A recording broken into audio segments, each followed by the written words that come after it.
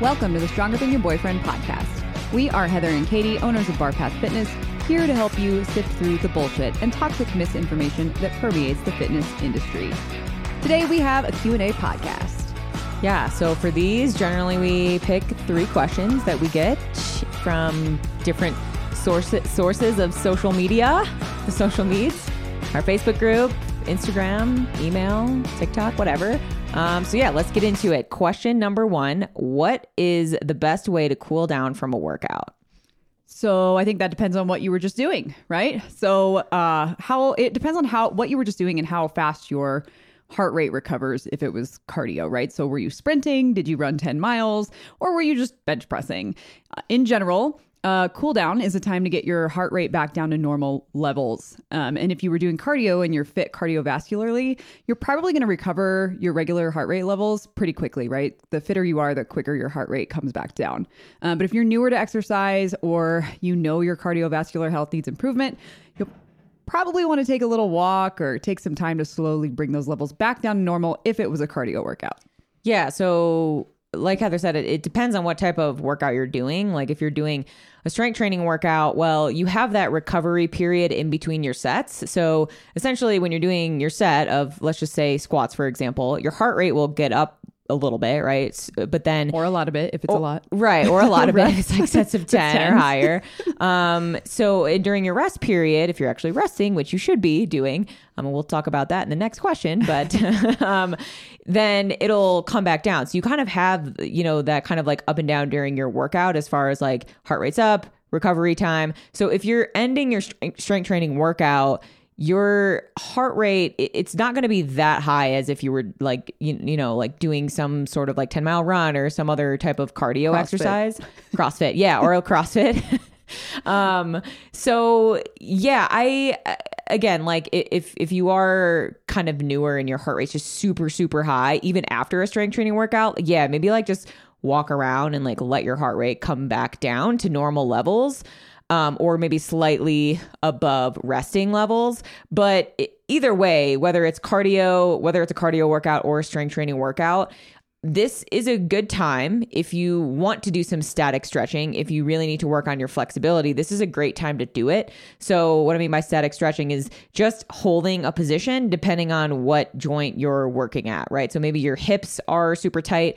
Maybe as your heart rate, is coming down, and well, I guess after your heart rate has come down, you're kind of just sitting in these stretched positions. Maybe like you're holding just like a 90-90 position if your hips are super tight, or maybe just like one of those classic shoulder stretches or whatever. The reason why I say this is because after your whatever type of exercise it is, your joints are warmed up usually. So it's a good time to just kind of hold those stretches. Granted, like you can do this at other times of the day as well, but this is a really good time to do that because you won't have to like work through, that quote unquote tightness before getting into these positions where you're holding a stretch. Yeah, for the most part with static stretching, you want to be a little bit warm before you do that. Now that's different than mobilizing and doing dynamic stretching, right? That is kind of a warm up. When you're doing dynamic stretching, you can usually roll right into that. But when you're holding those static stretches where you're using some sort of outside force to help you with the stretch, whether that's your own hand or the wall or whatever it is, that's when you want to be warm beforehand. So it doesn't really make sense to do these at any other time of the day. Because if you do them before your workout, what are you going to warm up? Then do your static stretching, let your heart rate come down, and then have to, go back and warm up again. So that's why it's best to do it at the end of your workout. Yeah. And if you are just like, if you have the time to do it, I think, I really do feel like everyone should probably be incorporating some more flexibility training. So just kind of holding these stretches, but not everyone has the time to do it. So if you have a little time at the end of your workout, this is a really good time to incorporate that in. So I don't know, like, I guess it can be considered kind of a cool down just because you are, just kind of sitting there and holding. But I think the most important thing, and you can do this while you're stretching, is to focus on your breathing, right? Yeah. So the absolute best thing you can do post-training or for your cool down is to shift from sympathetic to parasympathetic mode, right? So basically all that means is when you're working out, you're kind of putting your body in that state of like fight or flight mode, right? So kind of adrenaline's kind of pumping, everything, you're more alert, you're, doing all these movements. So everything's kind of in that excitatory, like kind of stage, right? So the parasympathetic mode is just bringing back down to resting. And the best way to do this is to do some deep breathing exercises post-workout. So utilizing your diaphragm, and I'll have Heather kind of like break this down, but basically you're getting your body to start calming down and get into that recovery mode faster, because that's the most important part of your workout, right? Is the recovery and adaptation after. So if you can get into that process quicker, then you're going to be setting yourself up for better success for any type of training modality that you're doing. So let's talk about the deep breathing. So utilizing your diaphragm. I know we've talked about this before, but just like quickly explain what it is. Yeah, like what diaphragmatic breathing is and like how you can utilize it with if you're stretching. training, you should be using it for the most part. That's the first thing that I think everyone needs to learn how to do is breathe correctly.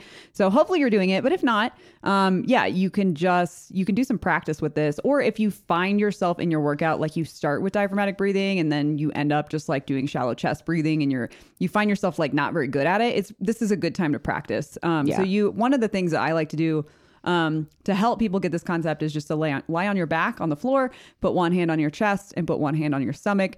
And you're just going to inhale and try to make the hand on your stomach go up and not so much the hand on your chest. And if the hand on your chest does go up, that's okay. It should go up second though. We really want to focus on expanding the rib cage. It's not really just the belly, but you'll feel it mostly in the belly. You can also do this seated. You can put both hands on the outside of your rib cage. And that should also expand when you're breathing in. And so that's kind of what we're talking about. We're talking about diaphragmatic breathing. Yeah. So definitely practice, just do like a few breaths, like after your last set or after your last sprint or whatever you're doing. And that way it'll help bring your heart rate back down to normal levels. Yeah. First of all, but it's just really good to train because your diaphragm's a muscle. So it's really good to train it. And that's how we as humans should be breathing in general anyways. But I think going back to the static stretching or the flexibility component, this is a really good time to do both. So to get the most out of your stretching, in order to do that is to focus on your breathing, because now you're focusing on kind of like owning that position while like breathing into it and kind of thinking about all the muscles you're trying to contract and then just like sitting up tall in that position or whatever position you're holding. So that's a really good way to kind of like combine the two. And that'll be a really nice way to kind of shift into recovery mode. But if you're kind of just like, fuck it, I don't want to do any flexibility training after your workout or whatever, you can just literally sit there, like Heather said, and maybe do some box breathing. I think I love box breathing. Anytime I'm like super stressed or maybe like if I don't know, I'm trying to fall asleep, this is what I'll do. So box breathing is just you're holding, so you're inhaling for, let's just say 4 to 5 seconds. You're trying to just purely inhale through your nose, and then you're going to hold that breath for 4 to 5 seconds, and then you're going to try to exhale for longer. So usually I like to try to exhale for 8 to 10 seconds, and then you can add in another hold after the exhale. You don't have to, but generally that's an example of a box breathing protocol, and just doing a few rounds of that post-workout will really help you to cool down and kind of bring your heart rate back down to normal, and then again, like I said, shift into that recovery mode. So yeah. Okay, cool. Right. Question number 2.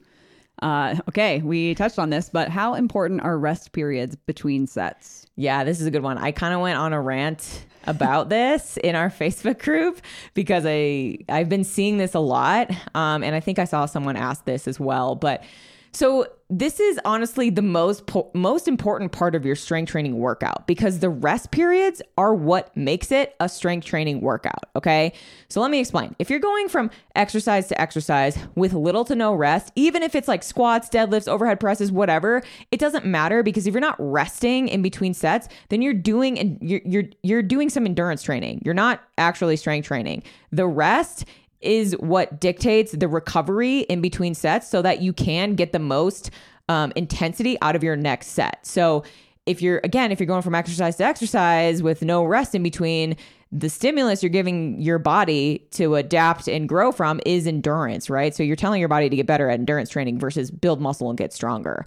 So again, rest periods are what dictates your strength training workout. This is so important. I see so many of my clients don't follow this, and it's very frustrating because it's like, yeah, I get it. Like we're trying to save time. We're trying to do all these things in a day, but like, God, if this is the time that you need to scroll on Instagram, like if this is the one time a day, like do it. If that causes you to rest in between your sets, like fucking scroll on Instagram and just take your full rest period. Like, I don't know. It's just, it's very frustrating to see because I was this person too. I would be like, well, there's like so many things I can do in this 3 minutes that I have to rest. So I'm just going to like maybe try some, I don't know, get a little cardio in at one point in my life, or I'm going to like pace around and walk around or stretch or whatever. It's like, no, just sit there and rest. Yeah, I think the obsession with being efficient in our lives can really bring us to a place of inefficiency, right? So like in this instance, you think you're being more effective and getting the most out of your time by doing all this cardio between your sets.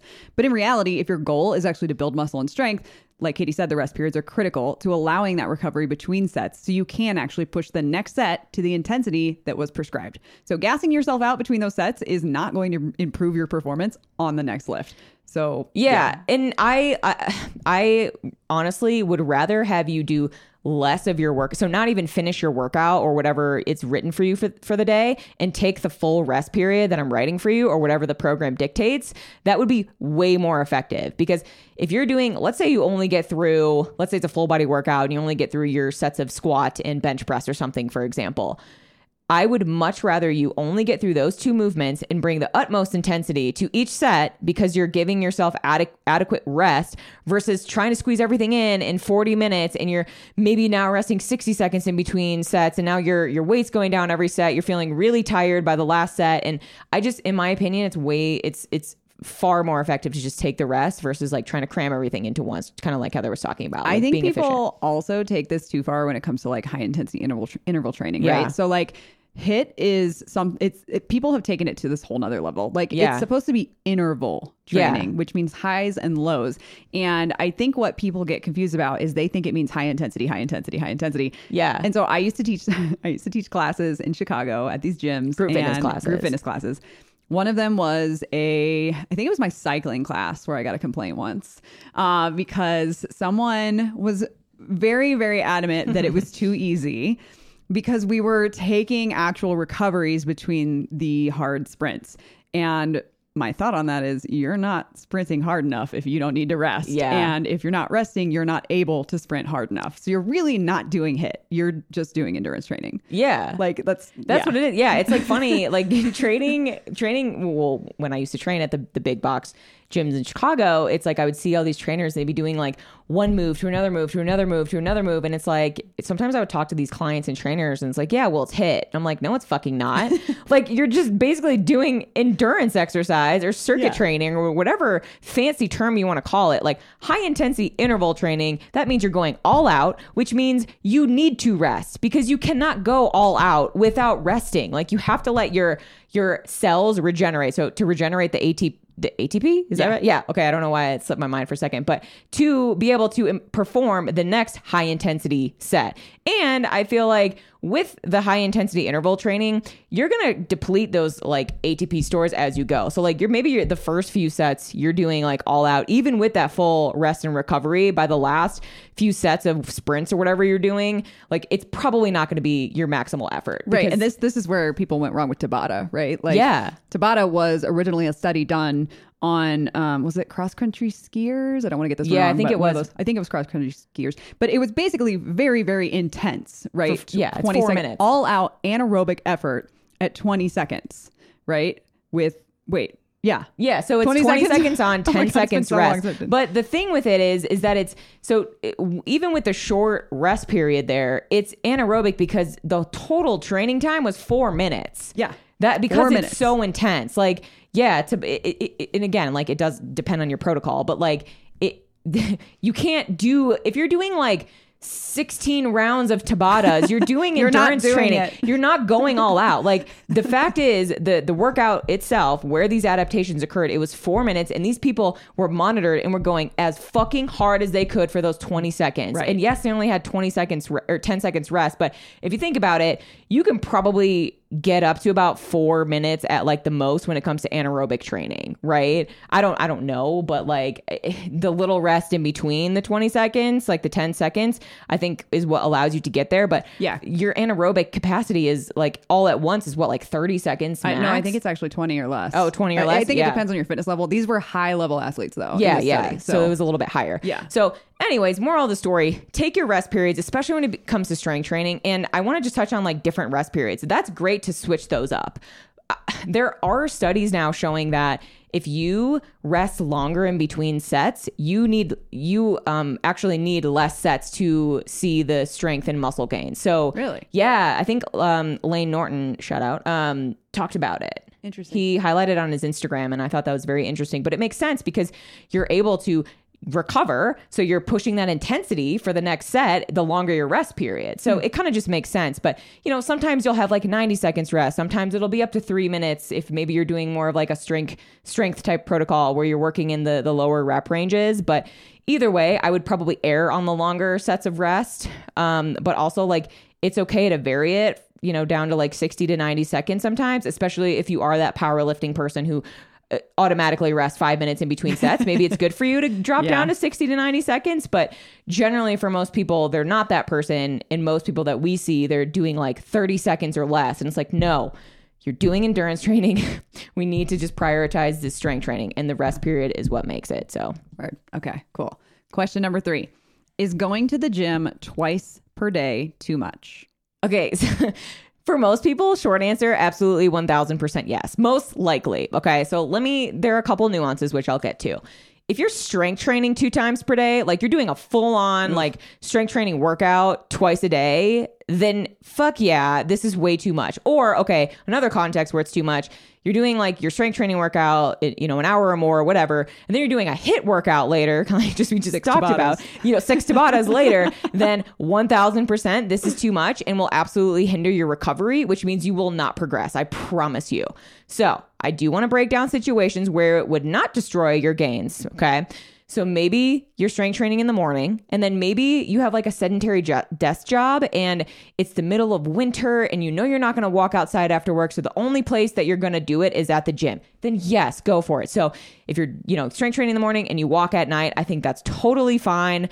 Even if you went a couple times a day to the gym, which seems very inefficient to me, but if you needed to go at lunchtime to get some steps in, you needed to go at dinner time to get some steps in, whatever, go for it. But if you're doing like 2 intense workouts a day, absolutely not. And then, okay, another case, I guess, would be okay. Let's say you have an hour workout plan. So maybe like 6 exercises, let's say, and 3 of them takes a half hour. Maybe you do 30 minutes in the morning. So maybe you're getting 3 exercises in the morning, and then maybe you go back later at night to finish it. That would be okay too. But I feel like the person who is asking this question is probably upset with their progress. They're frustrated with where they're at, and they just want to do more to see these results. And that is not the answer. And going to the gym 2 times a day is not going to do anything for you. So yeah, I think like you just mentioned, there are instances, especially if you're like a trainer, right? Yeah. That's when I think of people who need to split their workouts up. yeah. Like for I used to do that all the instance, time. yeah, if you go early in the morning and you're like, okay, I have, 30 minutes before my client, and you get something in, and then you train your clients, and then you have a little break, and then you have your lunchtime workout. And Yeah. So that's fine. Yeah, that's literally what I did today. So I had Yeah. an earlier client. So I did like my squats and Romanian deadlifts in our home gym here. And then I showered, and then I finished the rest of my workout after my clients. And I have the benefit of my schedule to be able to do that. And I get like not everyone has that type of schedule, but that's just the life of a personal trainer, right? Like I used to Right. do that sometimes back in Chicago when we were training. But yeah, it's just like if you're trying to do, the moral of the story here is if you're trying to do 2 intense workouts a day because you're frustrated with where you're at, there's something else that you need to look at. It's not the intensity or whatever with your workouts. It's, okay, what does your programming look like? How's your diet? How's your stress, recovery, sleep? There's so many other things to check and work on before adding another workout. That's really never going to be the case. Even if like you're a professional bodybuilder where you eat, sleep, and breathe this, your stress is in check, and like you're sleeping 10 hours a night, like unless you're on steroids, I really don't feel like this is good for anyone to be doing 2 intense workouts every single day. I think sometimes they will go in the morning and do their cardio and then go at night and do strength, right? Well, yeah, I get that. Which yeah, if that's the part of your competition prep you're in, I guess that makes sense. Well, yeah, that makes sense. But again, like they're bodybuilders and their livelihood depends on how they look, right? Yeah. But they're still having to manage that intensity. Like they're not doing like an intense cardio session, an intense weightlifting session, like,